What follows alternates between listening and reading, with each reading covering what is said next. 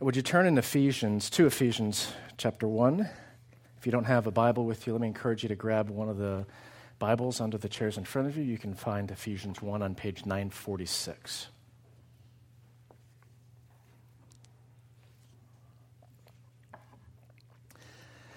This morning we continue our sermon series that we're calling The Church's One Foundation, to borrow from the great hymn that we just sung. This letter of the Apostle Paul to the Ephesians, we're still working through this amazing treasure trove of a first paragraph that we've said is a single run-on 202-word sentence in the original Greek of the New Testament. We've seen that this plan of salvation involves the whole Trinity, Father, Son, and Holy Spirit, the Father's pleasure and will in choosing sinful people for adoption into his family, the Son who provides redemption through his blood as the perfect sacrifice taking the place of his sinful people. And now this morning, we'll look at the role of the Holy Spirit who seals the inheritance of God's people. Let's read. I'll start in verse 11. Listen carefully. These are God's words. In him, in Christ, we were also chosen, having been predestined according to the plan of him who works out everything in conformity with the purpose of his will, in order that we, who were the first to put our hope in Christ, might be for the praise of his glory. And you also were included in Christ when you heard the message of truth, the gospel of your salvation. When you believed, you were marked in him with a seal, the promised Holy Spirit, who is a deposit guaranteeing our inheritance until the redemption of those who are God's possession, to the praise of his glory. This is God's word. Let's pray. Lord God, Father, Son, and Holy Spirit, we sing and we say this is amazing grace. We wonder of amazing love. How can it be? And in our questions, Lord, in our awe, you provide the answers through your scripture. Father, Son, and Holy Spirit, thank you for this work of salvation that we do not deserve. Continue to unfold this gospel treasure that we might understand, that we might believe, that we might be more and more made like Jesus, our Savior, our King. It's in Jesus' name that we pray. Amen. We're going to ask 3 questions to walk us through this section of Ephesians chapter 1. The first question is, whose inheritance? And verse 11 sets the stage by saying, in him we were also chosen. But that phrase can also be translated, in him we were made an inheritance, or in him we have obtained an inheritance. Those options, while they sound so different in English, aren't as different as they seem. They're really describing the same reality. That underlined phrase is one word in the Greek of the New Testament, which literally means to appoint or to choose by lot. It describes God's claim of his own portion, his own inheritance, his claim of something for himself, which is a consistent biblical theme. Listen to Isaiah chapter 43, the first verse.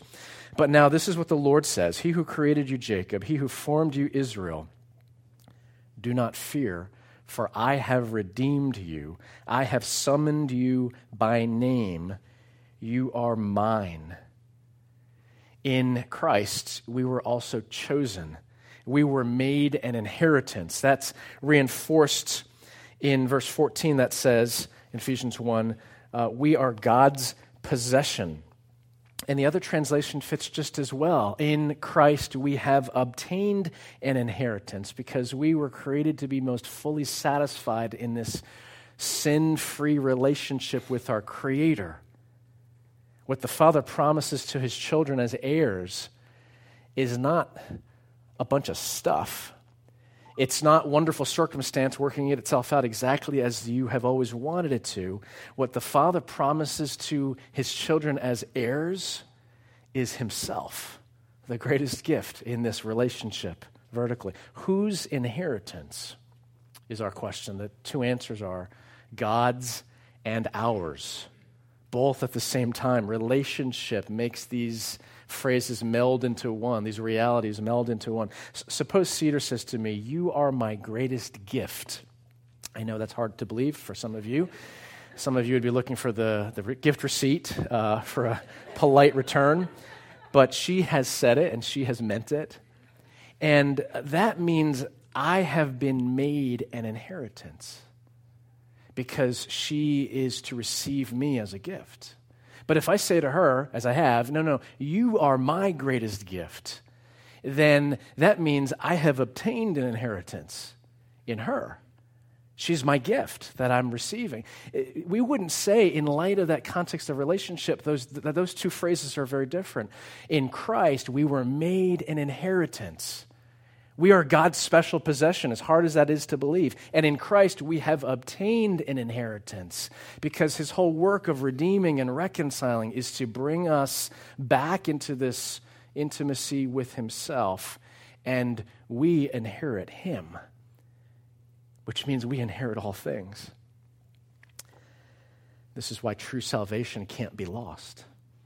A few weeks ago, when we were talking about one of the most challenging doctrines in the Bible, predestination, I said that it's also one of the most comforting realities. If you truly are in Christ by faith, then God will never let you go. Jesus says in John chapter 10 of his people, "I have given them eternal life, and they shall never perish. No one will snatch them out of my hand." It's not possible. If your salvation didn't originally depend on you figuring out faith and then demonstrating enough goodness, then neither will getting to the finish line of salvation depend upon your will and your strength. God will bring his all-powerful and perfectly wise plan to fruition, no matter your screw-ups and mine. How do we know that as we wait? He provides us a guarantee. That's where we go secondly. Where's the guarantee? Here are a few examples from everyday life. When you deposit money in a bank, FDIC insurance guarantees that if there's a run on the bank, if there's some kind of financial catastrophe that brings down the whole system, up to $250,000 is protected by the strength of the U.S. government. That's your guarantee. If you borrow money to buy a house, the bank treats your house as collateral. It guarantees the lender an asset that has value should you fail to pay back the loan. And so your house would get foreclosed, and the bank would own your house and the property and put it up for sale to get back some of its money. That's its guarantee, collateral. And one more example from a consumer's perspective. 20 months ago, March 2016, Tesla started taking reservations for its Model 3 sedan. It hadn't been built yet. But since then, 500,000 people have plunked down a $1,000 deposit to keep their place in line so that whenever Tesla starts making enough of these cars, and they still haven't figured it out, they say most people have to wait a total of 2.5 years by the end of next year, all of these people will have the privilege of paying whatever price Tesla sets at the time to buy this car that they've been waiting for so long. If waiting 2.5 years to buy a car seems long, we need to be honest with ourselves. The reality is that some of what Paul calls every spiritual blessing in Christ, verse 3, won't be experienced until Jesus comes back at the end of history, until the hope of glory becomes full reality. And so if you are a believer in Jesus Christ, a fair question is, what keeps your place in line? What guarantees your claim to an inheritance? And the answer God gives through the Apostle Paul is in verse 13.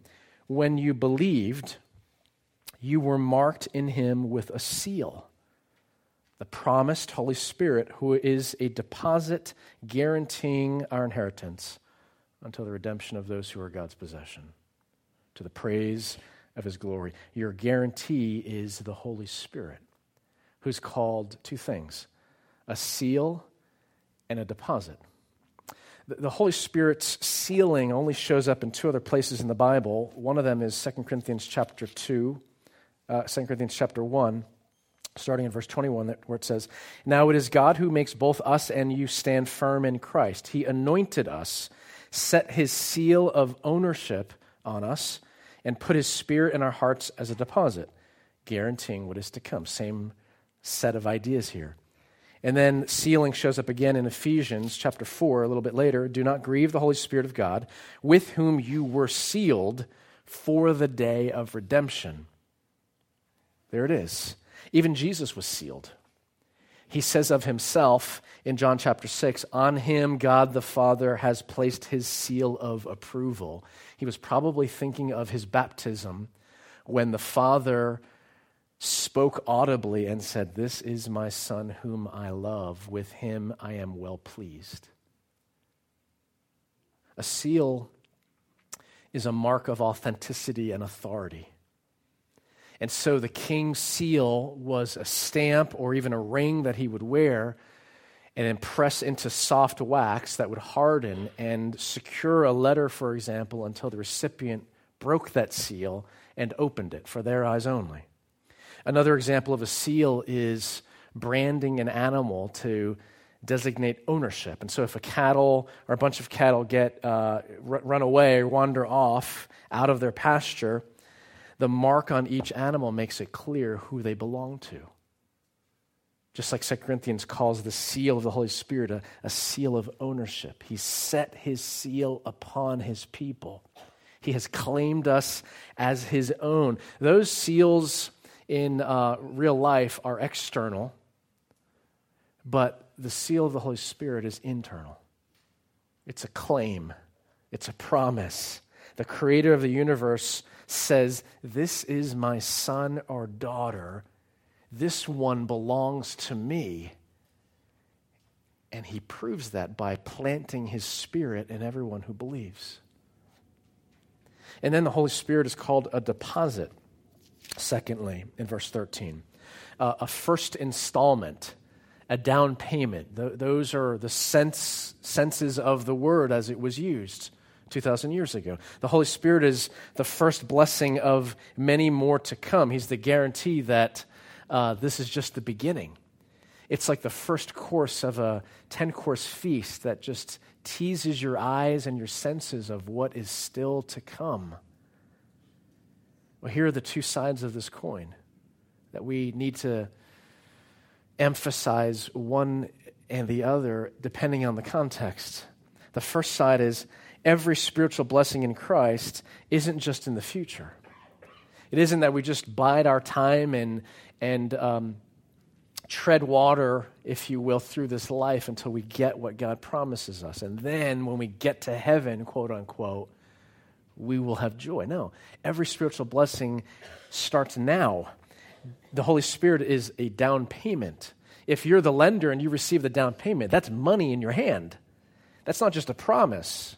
That's just the first of what is to come. But the other side of the coin is this. If there's a longing for more, if brokenness and suffering and frustration are weighing you down, if those are the circumstances of life and you are crying out to God, "Come quickly, Lord Jesus," the Holy Spirit as a down payment is your guarantee that the more will come, that God is at work even now, bringing about a better and fuller and final restoration and renewal and reconciliation. The last question we ask this morning is, whose are you?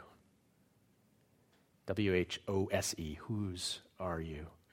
If you took Friday off from work and went to a park just to walk and relax, and you saw a 3-year-old little girl, your first instinct would be to look around and find a responsible adult to pair with this child, right? Something's wrong.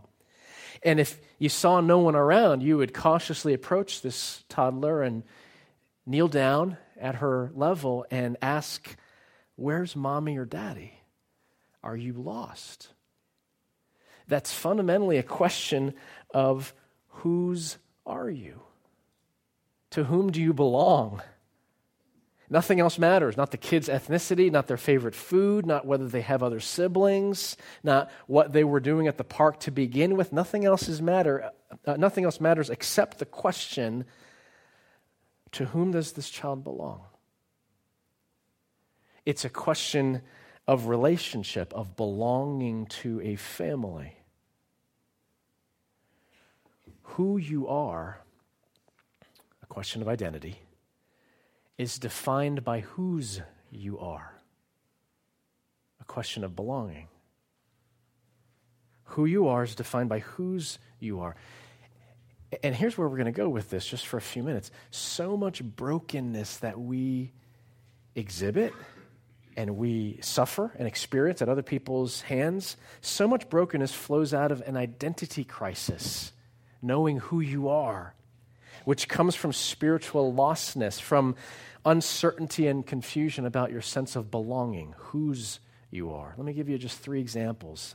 I trust there will be some parts of these examples that you can relate to. If you think your identity comes from accomplishment, then you will overwork. You will freak out about tests at school. You get upset when you don't get the grade or don't get the promotion. You crave that pat on the back, that compliment about how hard you work. You tell people regularly how busy you are, how full your calendar is, and you can't sit still. You can't rest. You can't enjoy the little things of life. You're always going. If you think your identity comes from a sense of accomplishment. If you think your identity comes from peer approval, from social status, you will spend a lot of time in front of the mirror. You must have the right clothes, play the right songs, follow the right celebrities. You're always concerned about what everyone else is doing because you measure yourself against these peers. You love the lovable. That's easy. But you ignore the hurting, the needy, those who don't do anything for you, don't elevate your social status, won't make you feel good about yourself. You might even disdain people who are beneath you as you climb the ladder, socially, professionally. You don't RSVP to invitations, at least not right away, because you fear missing out on something better. Maybe an opportunity to mix with the right people in the right circumstance. Climb the ladder. And sometimes your mood is ruined from just one rude comment, one social slight, not getting invited, one impatient or dismissive word, if you derive your identity from peer approval and social status. If you think your identity comes from beauty, you obsess over everything you eat, you spend a lot of time in front of the mirror, you are constantly shopping and getting upset when things don't fit you well, you check out other people of the same gender because your idol is all about comparison. How do I stack up? Am I good enough? Am I prettier than her, better looking than him? And when you look good, you exult. But when you don't, you wallow in self-pity if you think your identity comes from beauty. What's the antidote to your identity crisis? You need to know whose you are. You need to better understand a sense of belonging. And as you trust in Jesus, the Redeemer, the God of this universe, calls you his own, places his seal of ownership on you, adopts you into his family, and leaves you a guarantee, Holy Spirit, that there's so much more blessing to come. If he has given you a name, then you don't need to make a name for yourself. You don't need to generate a sense of identity. If he has adopted you into his forever family as son or daughter, then your belonging in that family is absolutely secure, and you don't have to scratch and claw for it.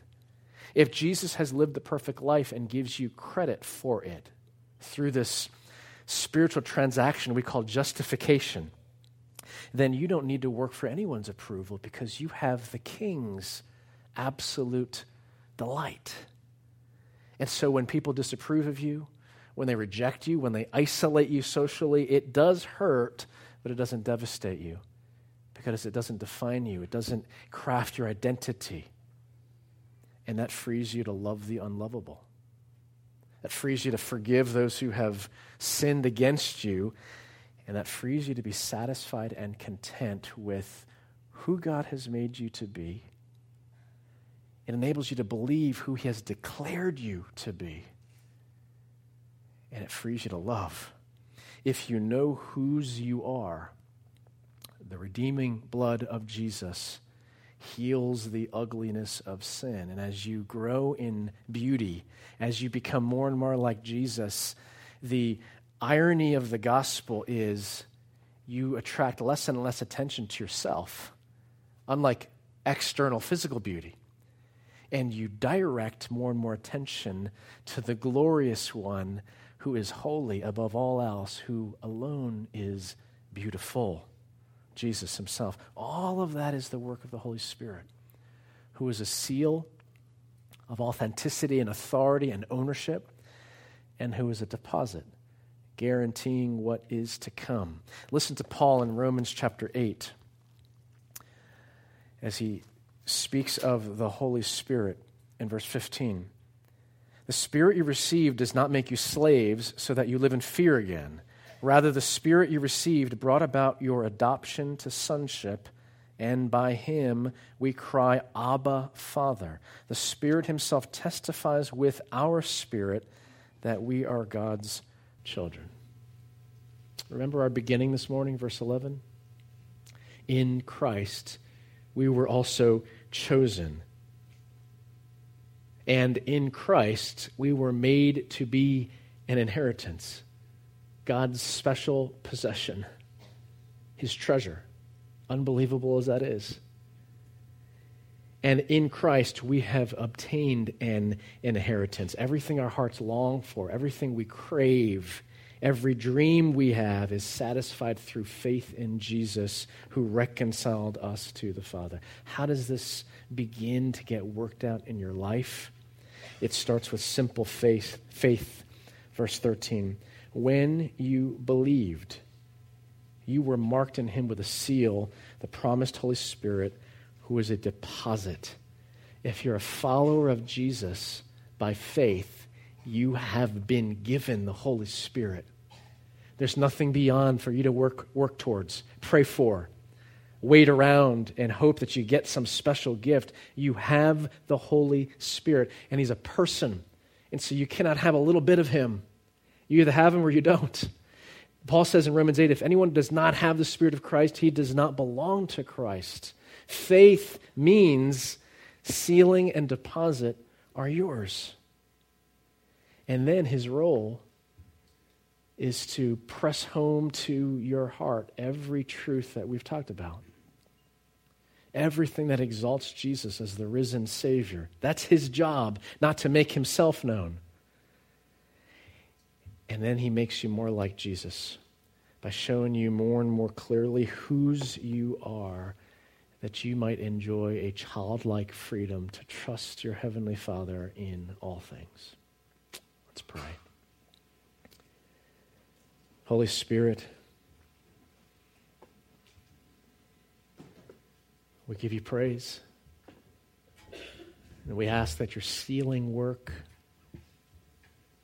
that you as a deposit would bring assurance of faith, would bring strength as we live, as we obey, as we serve, that you would remind us whose we are, that we belong to the God of this universe, the creator of all things, the Heavenly Father, and we have a right in intimacy to call Him Abba. Holy Spirit, fill us with power. Fill us with reminders, assurances of Jesus, our risen Savior, in whose name we pray. Amen.